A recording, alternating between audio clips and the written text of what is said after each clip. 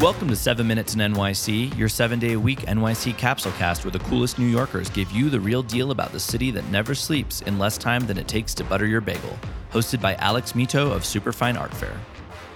Hello, everybody, and welcome to 7 Minutes in New York City. My name is Alex Mito, and I'm here today with none other than Rick McGuire.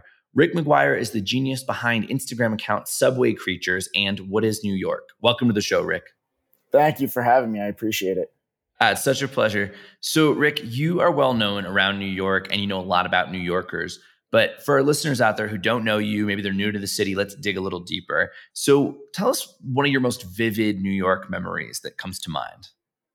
New York memories, I think because of, everything that's been ongoing right now, it definitely was when quarantine first hit, when COVID first hit New York. And we had to go into lockdown. I'll never forget that. I personally thought it was only going to be a couple days that we were going to be in lockdown and quarantine. And then next thing I know, they're shutting the subway down for essential workers only. You weren't even really allowed to leave your apartment for, unless it was for essential things. That was something I don't think any of us have ever gone through. And it was something that we all had to kind of band together for. So I think just because of how recent that was, it's something that just really stands out to me. And not only that, but it affected what I do for a living really, really hard. So, it's definitely on, right on the top of my memory. Yeah, I mean, that hits home for me too. And probably for a lot of our listeners, I mean, that first few weeks, in the city, just grinding to a halt. And especially I'd come in from California the first week of March and got to New York and everything was just totally business as usual. And we were all like, oh, I think it's probably going to pass. It's going to stay on the West Coast, whatever. And then it was and then, that moment where you couldn't leave your house and the streets were empty. That was just, God. And I think it was also the unknown, none of us knew when this was going to end, what the outcome was going to be, how many more people were going to die. It's just, you didn't know anything. So that was really scary and really unprecedented for New York City. Absolutely. No, it was I'm sure it was crazy everywhere in the world, but I think just being in the city, which is just always just grinding so hard and then just nothing. It was so weird. For sure. Cool. So I want to talk a little bit about the Instagrams that you run. What was your inspiration in creating them and what drove you to really, celebrate New Yorkers in this way? Well, I was honestly, I was seeing the stuff that, a lot of us see every day on a daily basis in the subway and outside on the streets in New York. And I was looking for, this is way back in 2011, 2012. I was looking for maybe a site or a page that documented all of this and I couldn't find it. So I was like, you know what, this might be a great opportunity to kind of do this on my own, document the stuff that I'm seeing. And then from there, it kind of snowballed. And next thing you know, people are sending me stuff that they see. And it really, that's what kind of made it snowball and grow to the size that it is now. I never actually pictured it being the size it was. It was just kind of a hobby that I was doing on the side. But I wanted my friends and family to be able to see what I was seeing because I don't think words do a lot of the stuff that we see as New Yorkers every day. Words don't do it justice. So, seeing it is a whole nother story. So I wanted my friends and family to be able to see what I was seeing. I love it. So it just started with communication and sharing it with other people. It really did. I think I was annoying people with text messages, sending out videos every day and people are like, all right, we get it. So I was like, you know what? I'm going to make a website. I'm going to put all this content on the website. And if you want to see it, you can go to the website and see it. And then very shortly after, Instagram came along and I said, you know what? This might be a perfect platform to move all this content onto. And, here we are. That's awesome. So in your opinion, with the city kind of coming back to life now, has everything on the subway and just in the city in general toned down? Has it gotten weirder? Is it about the same? What's it like? That's a really funny question. It obviously, like I mentioned, during COVID, things came to a standstill for the subway. Content literally was getting 0 videos sent to me a day. And that pre-COVID, I was getting hundreds of videos sent to me per day. So you can obviously understand, the drop off there. But what was really cool to see was as the city started coming back to life, the content started rolling in. You see people bringing their weird exotic pets on the subway again.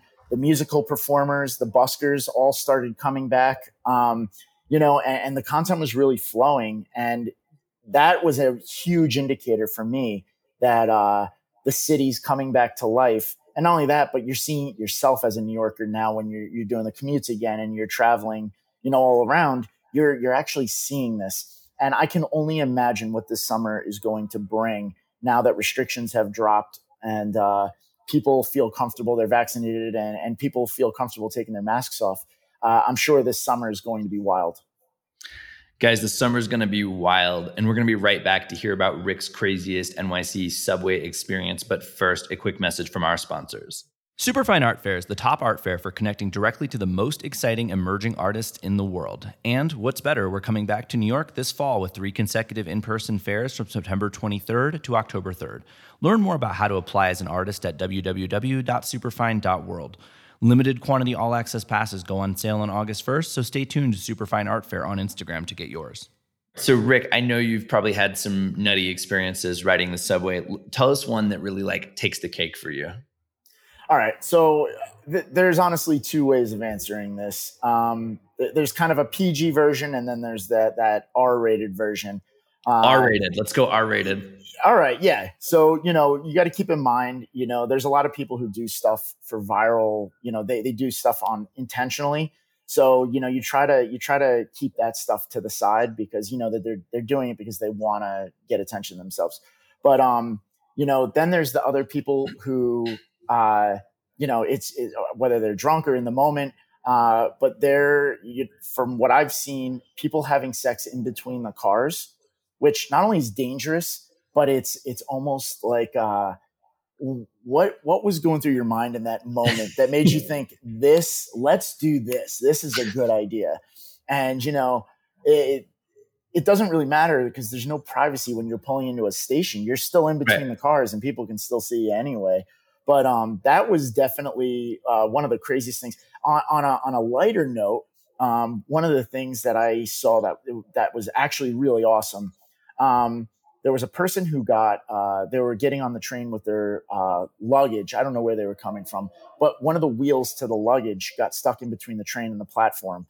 And they couldn't get on. They couldn't get it out. They couldn't get into the car. Now, what was happening, it was delaying the train. All the people in the train got out. They pushed the train up to kind of try and free the bag. They actually were strong enough to move the train up and free the person's bag. And the person was able to get on the train and everyone was able to continue their commute. I don't know if that was a situation where it was New Yorkers coming together to do something good, or if they were just like, fuck it, we just need to keep this train moving. This is the only way we're going to be able to do it. But that was a genuine New York moment. Yeah, it doesn't really matter if it's the former or the latter, right? Because, they're both it's a very New York way of being. It's just taking care of each other so that we can take care of ourselves. Absolutely. It's just, that to experience one of those New York moments is just it's really cool. I love it. Guys, that was amazing. This has been 7 Minutes in New York City with Rick McGuire. You can keep up with Rick on Instagram at RickMcGuire13. What is New York and Subway Creatures? Those will be in the show notes as well. Rick, it's been such a pleasure having you with us today. And I know our listeners enjoyed it as well. And everybody just, keep your eyes open on the subway. If you see something cool, you could probably send it to Rick. Cool. All right. Well, everybody. Please do. And thank you for having me. Yeah, you're welcome. Have a great rest of your day. And everybody else have an awesome day.